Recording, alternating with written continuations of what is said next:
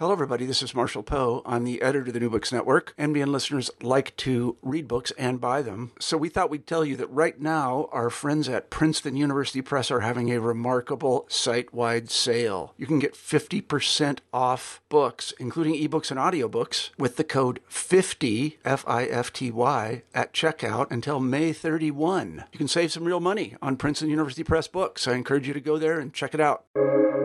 Welcome to the New Books Network. Hi, everyone. Today we have Paola Bonifazio, who is an associate professor and chair of the Department of French and Italian at the University of Texas at Austin. She received her PhD in Italian Studies from New York University in 2008 and her master's in Italian and Film Studies from the University of Pittsburgh in 2003. In 2011, she was the NEH Andrew Mellon Rome Prize Fellow at the American Academy in Rome. Her research interests focus on film and media theory and history, cultural studies, gender studies, and feminist and post-feminist theories. Her first book, Schooling in Modernity, The Politics of Sponsored Films in Post-War Italy, published by the University of Toronto Press in 2014, explores short film productions sponsored by state and non-state agencies to promote modernization and industry and to govern the Italian people's conduct. A very interesting book, that too. But today we will be discussing her second book, The Photoromance, a feminist reading of popular culture, which has been just published by the MIT Press this year, 2020. In this book, she examines the convergence culture of Italian media as photoromance magazines disperse their content across multiple formats, narrative conventions, editorial, and business strategies and platforms.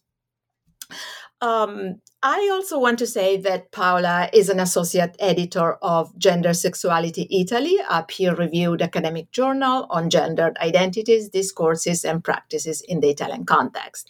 And I had the pleasure to have her as a colleague there, as an associate editor. So I'm really very happy to have you here today, Paola. Thank you so much. I'm happy to be here. So The Photoromance, a feminist reading of popular culture. This title is really very interesting. And I read it with a lot of pleasure, interest, kind of guilt, and even regret. But I will explain later because I have a lot of questions to ask you. But first of all, there are, many different words that in this title, perspectives and contexts, which are really considered usually different, if not antagonistic. Photoromance, feminism, and popular culture in general. So let's start from the first term, the photoromance, which is the object of study of your book. So as you explain in the book, the Photoromance is an Italian-born cultural product, then exported in the rest of the world. Some of our listeners may find it a bit difficult to identify this product, this genre, or this medium, as we want to call it. So can you explain what a photoromance is and give our listeners some historical context? I am particularly interested in its being a transmedial cultural product. So can you explain this? The photoromance is a type of comics that uses photographs instead of drawings. And as you said, it was born in Italy in the late 1940s, and then it was exported abroad pretty quickly and became pretty quickly popular, particularly in France and then all over Europe, and as well as in South America. The term sometimes is referred to as photonovel in English. The Italian term is fotoromanzo. In French, roman photo. In Spanish, fotonovela. And I use the term photoromance because this is the word that is used in publication that came out in the United States in the 1970s, which were imported narratives from Italy, published by a Roman company, Lancio. So this is a type of comics, as I said, and so it draws from the tradition, especially of romantic drawings and comics magazine that were published in the late 40s already in Italy, but also draws from a tradition of film melodrama, especially in its narratives. They are very frequently romantic stories. That's the topic of the content of the photoromance, as the very word photoromance says. And as well as the term transmedia, it perfectly applies in this context, because not only it's a comic magazine that uses photographs, so it uses some of the techniques imported from cinema, but also the content of these magazines went across media platform, as it features, for example, movie stars or celebrities from the television, as well as contain advertisement for music records. So it really branched. The publisher of these magazines were also very important one, like Mondadori and Rizzoli in Italy. And in France, there were franchises of Italian publishers or local publishers, and they very often had business connection with other industries in other media. So really the term transmedia applies to the photoromance at various levels. So at the level of narrative, and then at the level of the market, as well as the level of production. You can say that there was these publishers were so-called integrated firms. They had branches across media platforms. So it's not really a genre.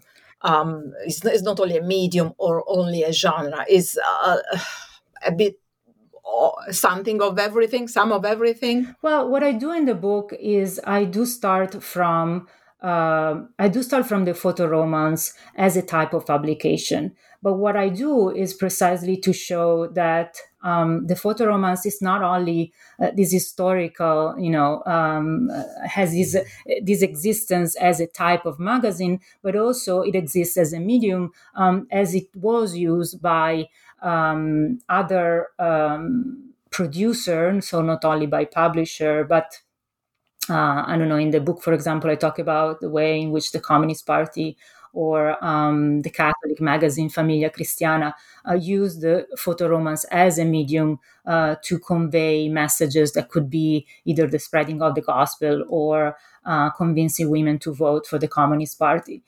So I guess one of the goal of the book is precisely to show how broad was the success of these type of comics, so that it really became pervasive at the time and throughout the 1970s until the mid-80s in Italian society, but also internationally because of its international success.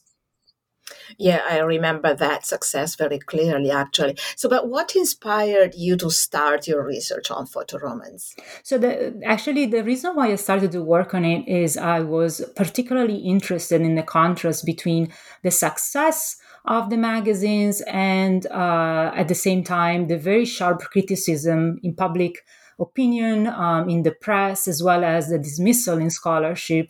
The existing literature before my book was published is very limited. Scholars have dismissed the photoromance generally because they are considered not just because in public opinion, because they're considered low culture, or if you want, trash culture. And they are dismissed as I said, trite romantic narratives with very little also to give in terms of their aesthetics, because of the fact that they recycle techniques from other media. And the same happened in scholarship, where the existing criticism was basically either talking about photoromances as tools of indoctrination or a tool of domination of capitalists, of the cultural industries, or dismissing them as women's literature. So I was interested precisely in this contrast between, on one hand, the great success and the very limited interest in scholarship, and the sharp criticism in the press, which, by the way, was addressing not only the photoromance as an industry, but specifically the readers of photoromances, which were, and for a very long time, particularly women, and addressing these women readers of photoromances as naive or even plainly stupid. So from there, I decided that I wanted to read these photoromances myself to see what was the big deal about them. And as I was reading them, I realized that there was much more to tell about this story. And some of the criticism was pinpointing what, as I said, is a peculiar feature of photoromances, that is this transmedial aspect. There was a journalist on the Washington Post in the 1970s blaming photoromances for invading the US market with a kind of pulp fiction that could be called a TV soap opera in magazine format. In fact, so this was, of course, an ironic commentary to reduce the importance of these imported products, but at the same time was highlighting the fact that you did have on the pages of these magazines the same content you could have in TV. So really pinpointing this kind of working across media platform. So as I was studying more, then I realized that the innovations that the Italian publisher had brought to the market in the late 40s and throughout the 50s and 60s were really worth scholarly attention. This is very interesting because just a few days ago, I think 2 days ago, I was reading about a misogynistic tweet storm on a feminist Italian politician, Laura Boldrini. In this tweet storm, the deputy director of the Italian newspaper Il Foglio, whose name is Maurizio Crippa, very openly insulted a woman who defended Boldrini, the politician, the feminist politician. And he tweeted in Italian, più cretina della media, legga I fotoromanzi, which means more idiot than the average. Go read photoromances. So clearly he meant you are not worth, I don't want you as a reader. You can only read photoromances since you are stupid. And this is not a new phenomenon, not only, in the critic, among the critics or the journalists, but just common people. They have considered the photoromances for a long time as a cheap, lowbrow commercial product for uneducated women. And you actually say very clearly that they were meant to be for the little servants, the servette. And so the photoromances have been mocked for a long time. And you, for instance, in your book mention Fellini's The White Sheik, which revolves around a woman who is completely brainwashed by the photoromance industry. And here is when I need to talk about, my guilt and my regret. So full disclosure, when I was young, not only was one of those photoromance critics who looked down at the women who read them, but I truly believed that photoromances were stupid and absolutely to avoid. So what I found really fascinating in your book is how you first reframe the natural association between the photoromance and women, so like female readers. And even more importantly, I find it really very interesting how you problematize this association and provide a feminist reading of the photoromance. So can you elaborate on this association and discuss how you reframe the photoromance in the book? Yeah, I would like to start first going back to your quote of this tweet. I read the same tweet, and I was intrigued by the fact that the response, the male writer who is talking about this woman as a reader of photoromances and therefore someone with very little education and unable to actually intellectually challenge him, the way in which the woman who wrote the tweet before, on which that was commented by this man, she mentioned in her tweet the circus.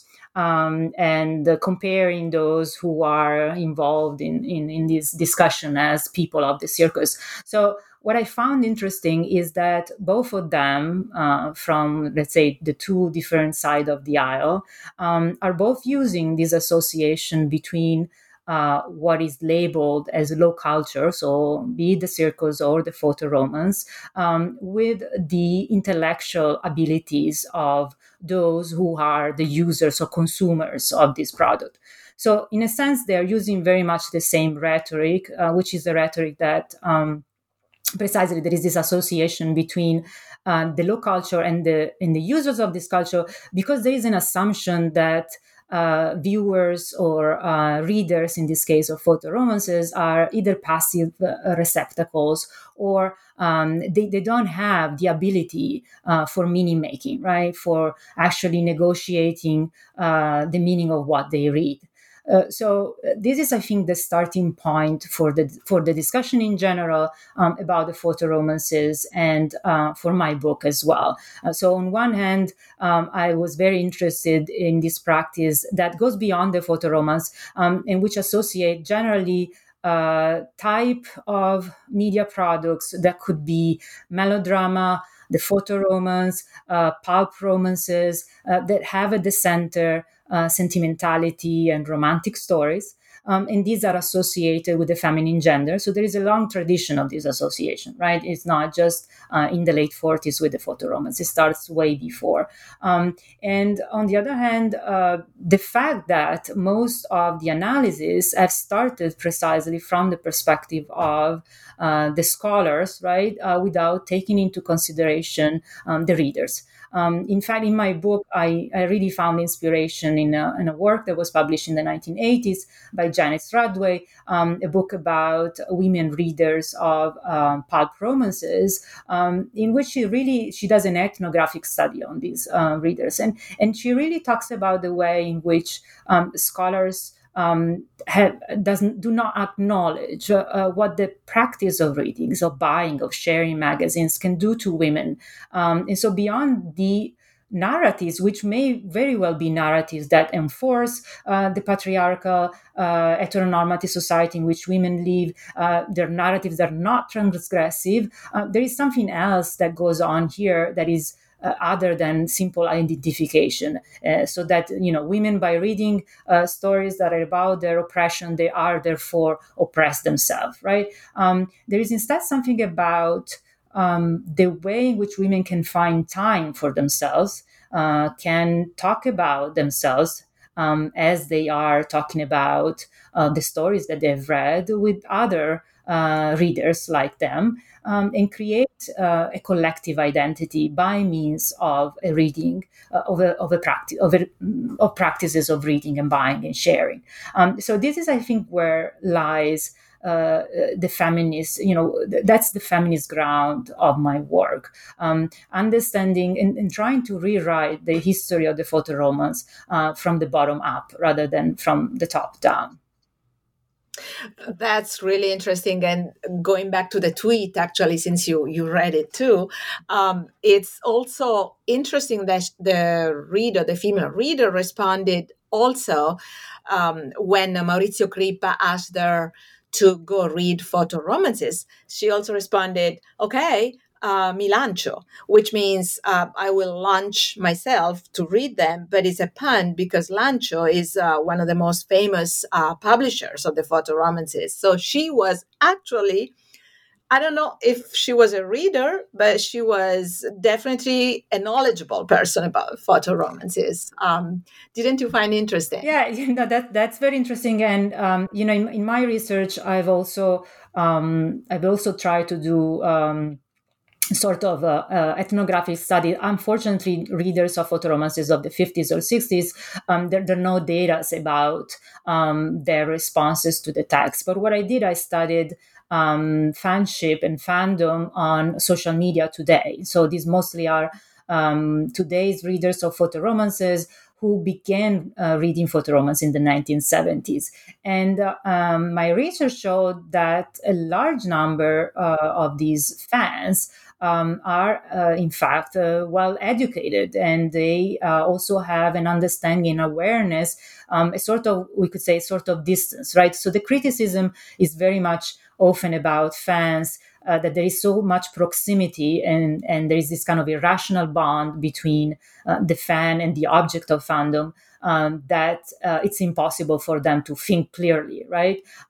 So I'm not at all surprised. I would not be surprised that this woman was actually, or in the past or today, a reader. But there was something else that I wanted to add, and that goes back to what you were saying before about this sense of guilt that either readers may have, or that you may have, thinking about your past, right? And in the way in which you remember also considering the readers of photoromances as someone to look down at. What I found in my research is that so there are several things. On one hand, there is really this sense of shame that very much define readers of photoromances, and this sense of shame contrasts with what instead goes on the pages of the magazines, where fandom is very much nurtured really in a sense of creating a community of fans who are supportive of each other and understand their position and their taste, right? Another thing that I found out is about the connection between this sense of shame and the development of Italian society at the time, which is very much happening also throughout Europe, and I would say throughout Western societies. There is a relationship between social status and habits of cultural consumption. And therefore, reading photoromances really becomes something that you would be ashamed of, because it says something about your place in society. And therefore, for example, the association between them and the lower classes and the popular classes. So to a certain extent, then, the rejection of these media production has to do with a rejection of what they represent in terms of social status, and instead the acceptance of it, or the desire to read them, may also be seen as a way to precisely go against. For example, in the case of a young readership in the 1970s, is really a generational conflict, in a conflict between social classes, right? So you would have a large amount of readership from the middle class, young women from the middle class, who were consciously, define their parents and their middle class mentality by reading these kind of prohibited narratives that were considered for being for the lower classes. Right. And it's also interesting that you say that the actual reader of the 50s are not here anymore to talk about what they did and what they thought, and the pleasure or guilt or shame of the reading, but there are still some readers from the 70s maybe that you interviewed, or I don't know, I want to know more about that through Facebook and social media in general.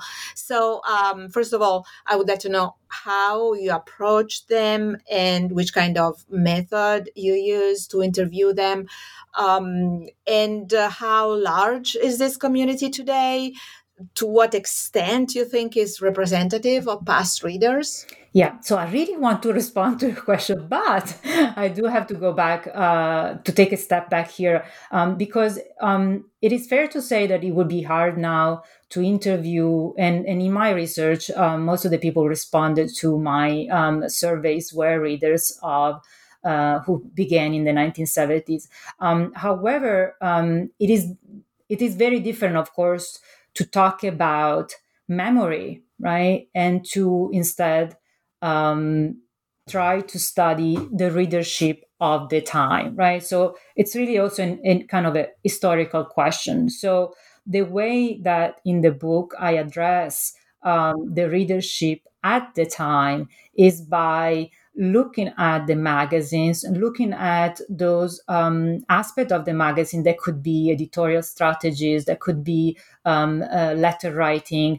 So all, and which also includes the narrative themselves, as very often photoromances represented fans themselves, right? So through the study of the texts themselves in their context and through the studies of the practices of production and distribution, understand what was the readership at the time and how did the readership contributed to the industry in an active way, in such active way that we can precisely see readers as producers of meaning and not just a receptacle of some form of indoctrination by means of these narratives.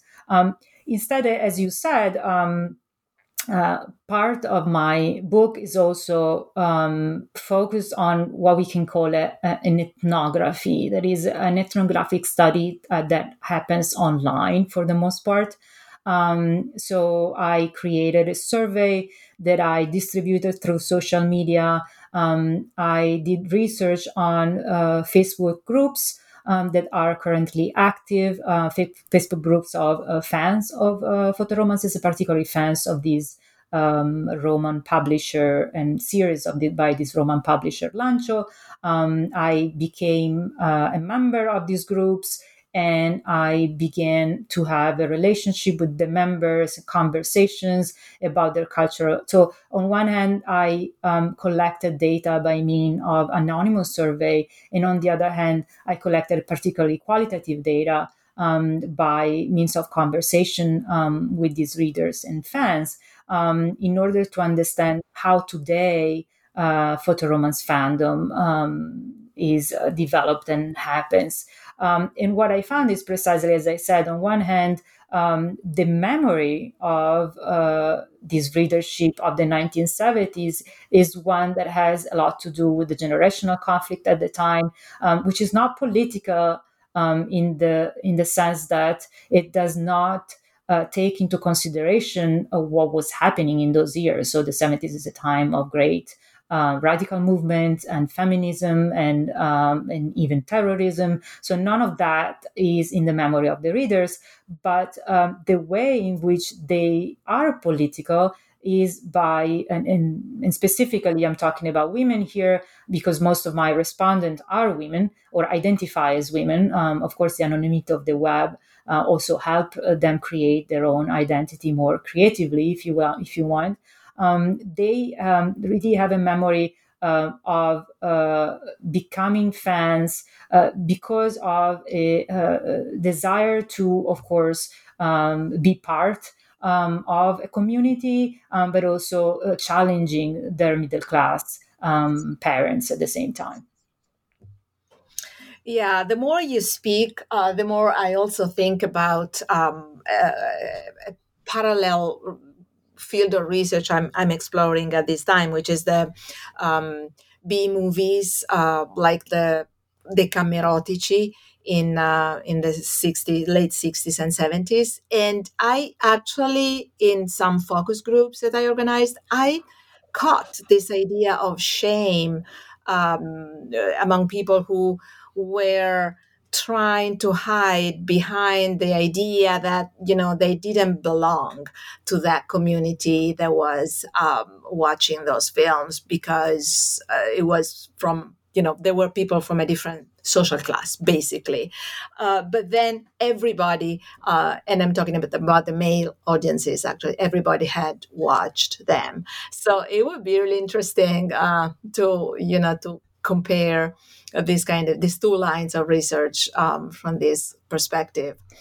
But what I find really innovative in your book is how you change the critical perspective on the photoromance by expanding the analysis, as you already said, from genre to a complex medium, because in the book you go far beyond the analysis of the narrative and aesthetic features of the photoromance. You go you go completely beyond the canonical analysis. You analyze elements such as the transmedialization, you have already mentioned that, but also the reader's tastes and participation, their consumerism, the fandom element, the editorial and production strategies.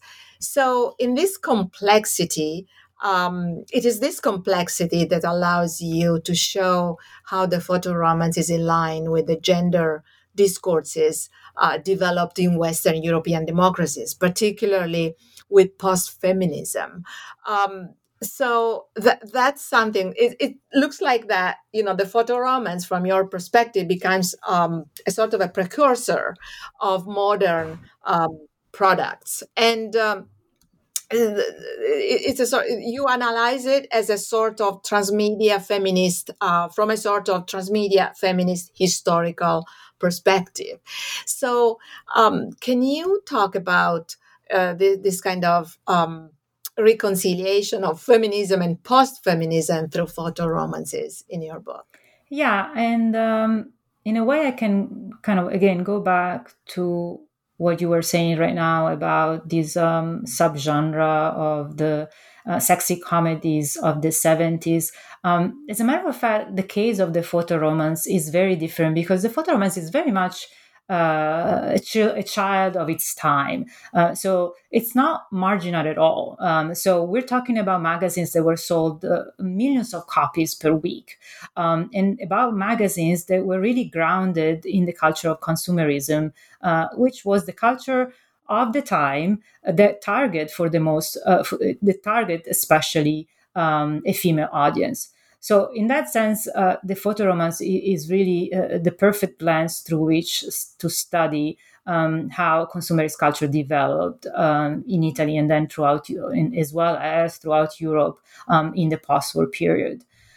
So speaking from this point of view, then the relationship between the success of the photoromance and the growing importance of women as consumers at the time is crucial, right? So, as I like to say in the book, quoting Simone de Beauvoir, the photoromance was not born a woman's magazine, it became one. And it became one because at the time, publishers understood that to specialize was a perfect strategy in order to monetize precisely on the growing liberties that women had at the time, particularly in purchasing power. So the economic independence that women were experiencing in Italy as well. And so surprisingly enough, for example, a Doxa, so a statistics of the time showed that 90% of readers of these magazines published by Mondadori, Bolero Film, were women. And these women did not consider themselves the head of the household. However, they were the one buying photoromances. They were the one making the purchase, right? Which tells, and they were the one that even though they belonged to the low middle class, they had, according to these statistics, a great chance to grow economically, right? To climb the social ladder. So. The readers then of these magazines were women whose growing independence in the economy went hand in hand with their emancipation in society, and with especially what then in the late 60s will become more prominently the process of sexual liberation. So reading to go back, to this idea of shame, this idea of shame is really a social construction. It's actually a construction by the end of a male-centered heteronormative culture, elite culture of the time. Because if you read the magazine, you realize that the model of femininity represented there are very much not traditional. They're very much again, emblematic of the time. And very often you have young girls who work, they have extramarital relationship. So from the point of view, especially of sexuality, what this magazine conveyed to their female readers were models that did not match with the traditional and patriarchal society that both political and cultural elite wanted to maintain. So in this way, they were very much transgressive. And at the same time, I use the term post-feminist because they were filled with contradictions. And these contradictions were, they originated because of the fact that on one hand, both the magazines in general, so we're talking also about advertisement for beauty products, we're talking about columns that talked about column advice that talked about sentimental relationship, together with the content of the narratives, of the phototextual narratives of the photo romances, they presented a model of woman that was sexually liberated, and at the same time, a model of woman that aspired at the ideal of marriage and love. So this kind of contradiction, a scholar in cultural studies, Angela McRobbie, talks about a double entanglement. So this peculiar to the model of femininity that is born out of consumer culture in the late 40s and 50s, and that is very common and predominant throughout Western Europe.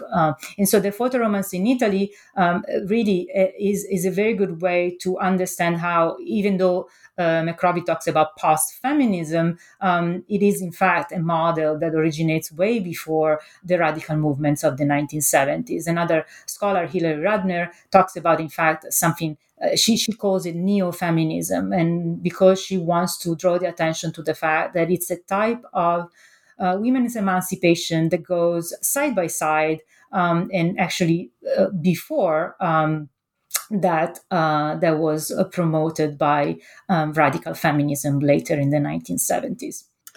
That's fascinating. And going back to the, my disclosure, we've been talking about shame, but I also mentioned regret.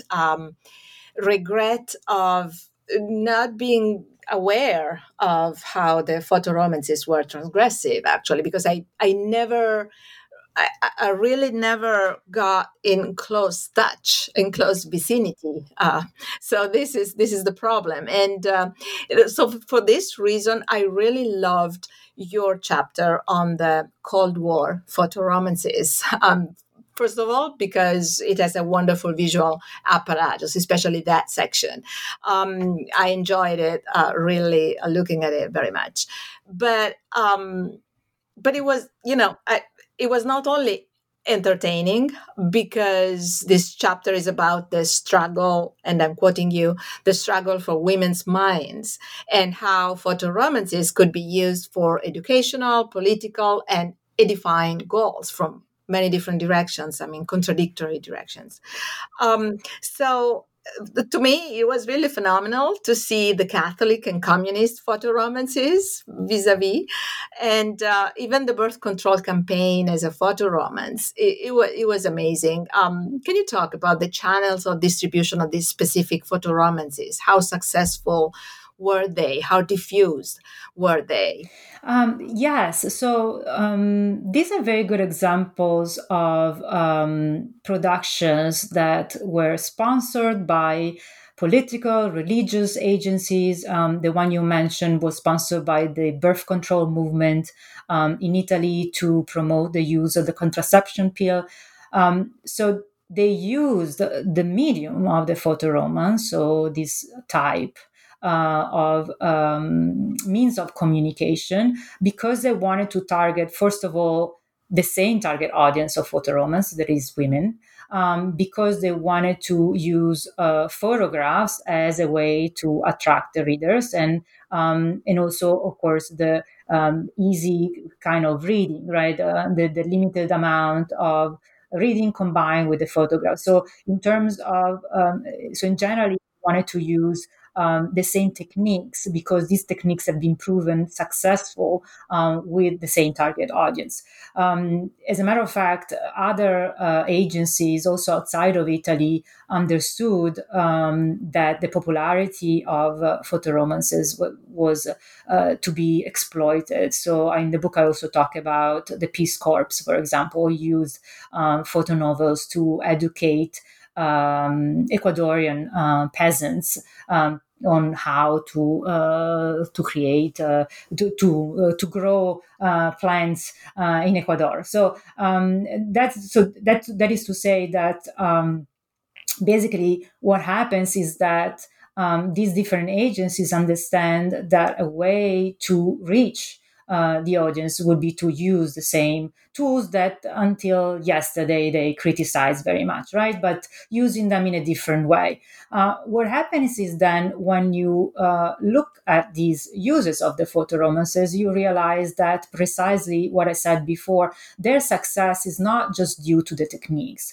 This success is due to the fact that they are embedded in the culture of consumerism of the time. And so when you take them out of that context, the success, it doesn't happen, right? It doesn't have the same kind of effect. And the very good case is precisely the photoromances made by the Communist Party, right? And specifically, for example, because of the fact that they don't use celebrities, they don't use movie stars the same way in which Bolero film would use, right? Attracting readers because these readers were familiar with other media, with the cinema, with television, and they wanted to continue enjoying the same stories, the same narrative world, and the same characters also on the pages of the magazine, and then vice versa, right? So what I mentioned before, the kind of connection between the magazines and other media, it's really what made them successful. And without that, you wouldn't have the same effects.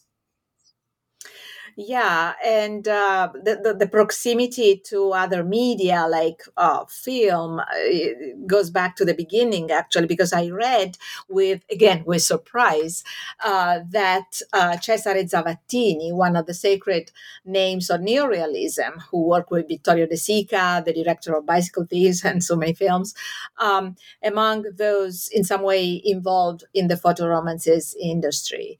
So, but you point out that actually he had a sort of a peculiar, you call it ambiguous position in this industry. Can you explain that? Yeah, his position is very typical of leftist intellectual at the time, meaning that on one hand, Zavattini was involved, for example, in the making of a photo romance that was published by Mondadori in 1962. The title was The Guilt, La Colpa, and it was about this woman who happened to be pregnant before marriage.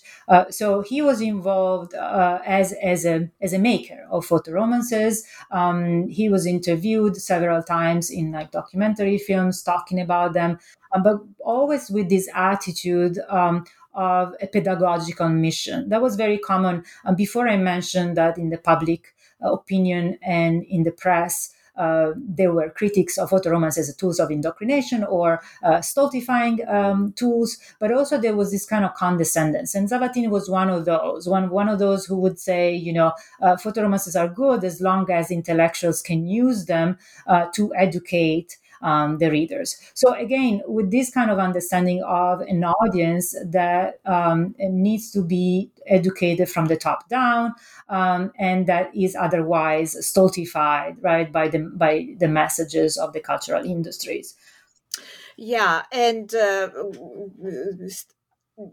continuing to talk about this proximity with the film industry, you also discuss another aspect. Actually, you historicize it, the relationship between photo romances and stardom.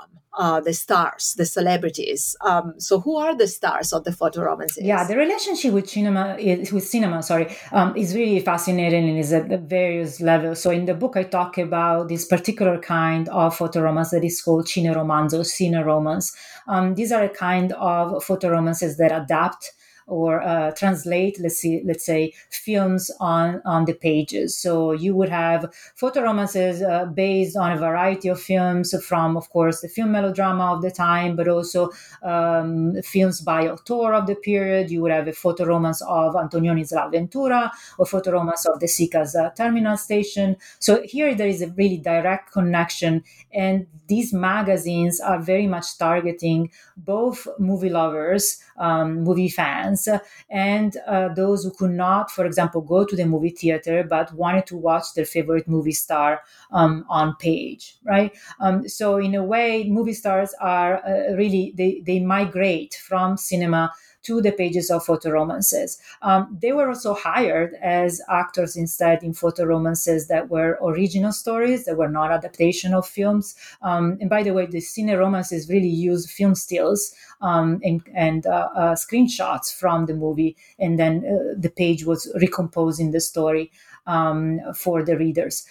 Or they were hired as actors, and some of them actually, like Gina Lollobrigida, Sophia Loren, they were first actress in photoromances before they became movie stars.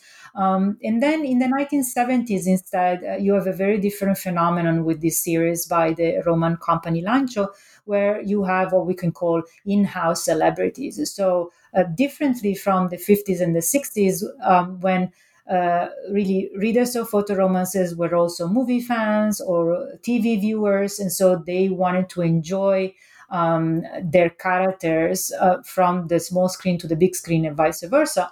In the 70s, the type of fandom that Lancio generated was one that really was attached to the actors and actresses that were made popular by the publisher themselves. So the famous name was Franco Gasparri, who was really a star and someone who then tried to also become an actor in movies, but was very much known because as an actor of in photoromances. And this kind of attachment to these celebrities is again typical of other media like soap operas, right? You have this same kind of relationship with figures that otherwise are not known, right? If I say Franco Gasparri, most people will not know who he is, right? But if you are a fan of photoromances, you very well know who he is, and most likely you are one of his greatest fans. It's really interesting that actually you mentioned the screenshots used from the films used for new photo romances, because today that would be a violation of the copyright, right? And actually you discuss that in the book. You're talking about the pirates, photo romances as the pirates of film industry, because they recycled the film narratives and titles as they wished. And so in the book, you also do a quite thorough analysis of Senso, a photo romance inspired by director Luchino Visconti's eponymous film, Senso. So can you talk about this relationship, and what about the copyright? I mean, what happened? How was this issue managed? Yeah, this is a very fascinating topic, and it's actually a question that a lot of people have asked me, and then therefore I looked into it precisely because everyone I was talking to mentioning the fact that the film like Senso would have a printed version that used exactly the same screenshot from the film, but rewrote the story, because it's important to say that the story that the photo romance tell is not quite the same as the story that the film tells.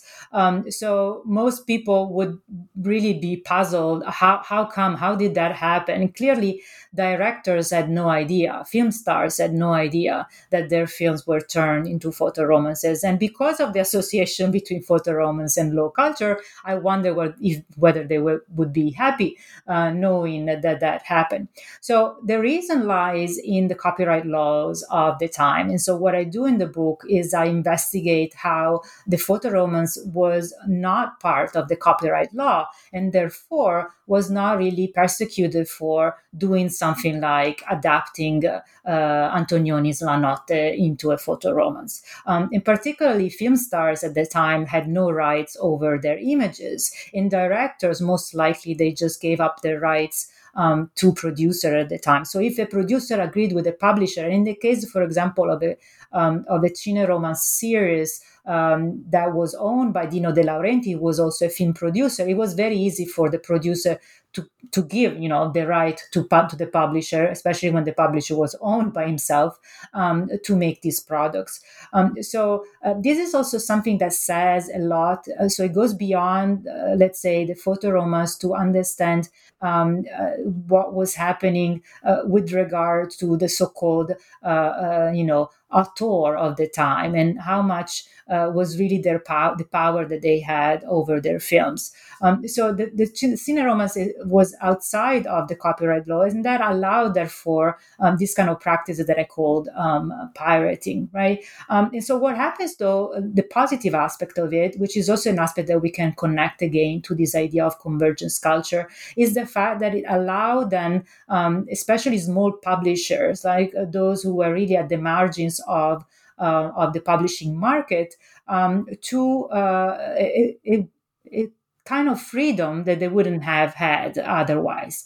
And so a film like Senso was adapted for the printed page in a way that really changed the narrative from the original one and changed it, adapting it to the taste of its readers.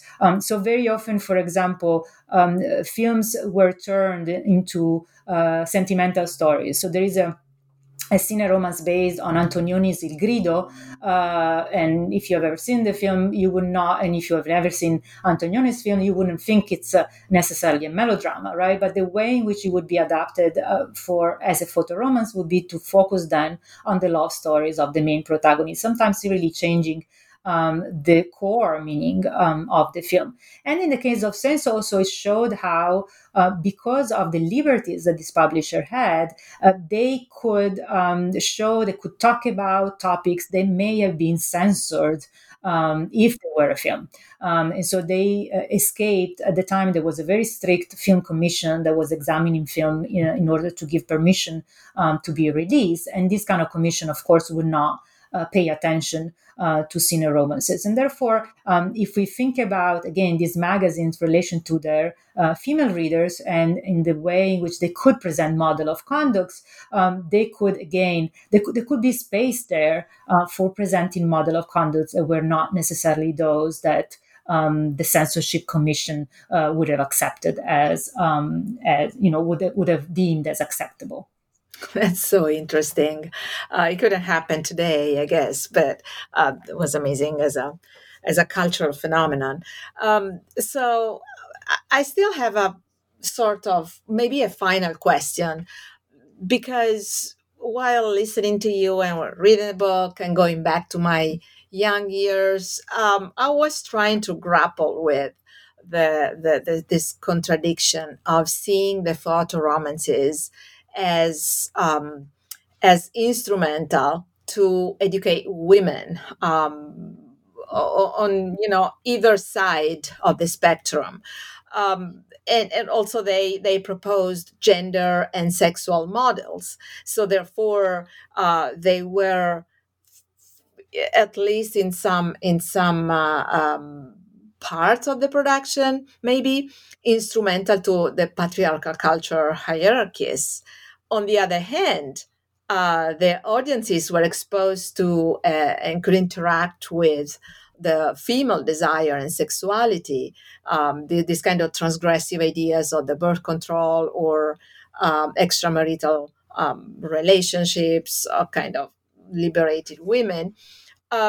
So at least some of the production was very progressive. And so we could consider the photo romances also as safe spaces, especially for female audiences. So what could you say just to reconcile again this contradiction, or maybe how would you frame this spectrum of instances of productions of ideas? Well, I would say that precisely the whole point of the book is to bring up these contradictions. And so the goal is really not to reconcile them as much as to dismantle a univocal way of looking at photo romances. So as I said, the main critique was very a one-way criticism. These are just stupid magazines, let's trash them, right? So the point is to bring up these contradictions and understand the way in which, because of them, there could be nuances in our readings, and there could be also, multiple ways of interpretation from the point of view of readers.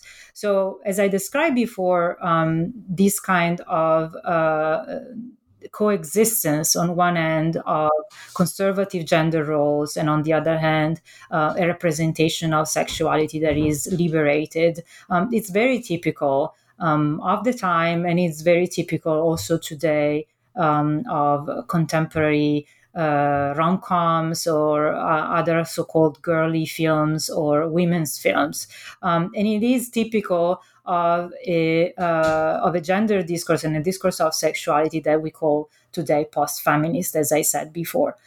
So in a sense, I precisely resist the idea that we have to reconcile them, or that their existence is somehow a sign that we're not reading them right. But rather precisely that this is the reading that allows us to understand better what the magazine have to say about the culture and society that is in Italy and throughout Europe in the post-war period, and understand the role that individuals have within this context.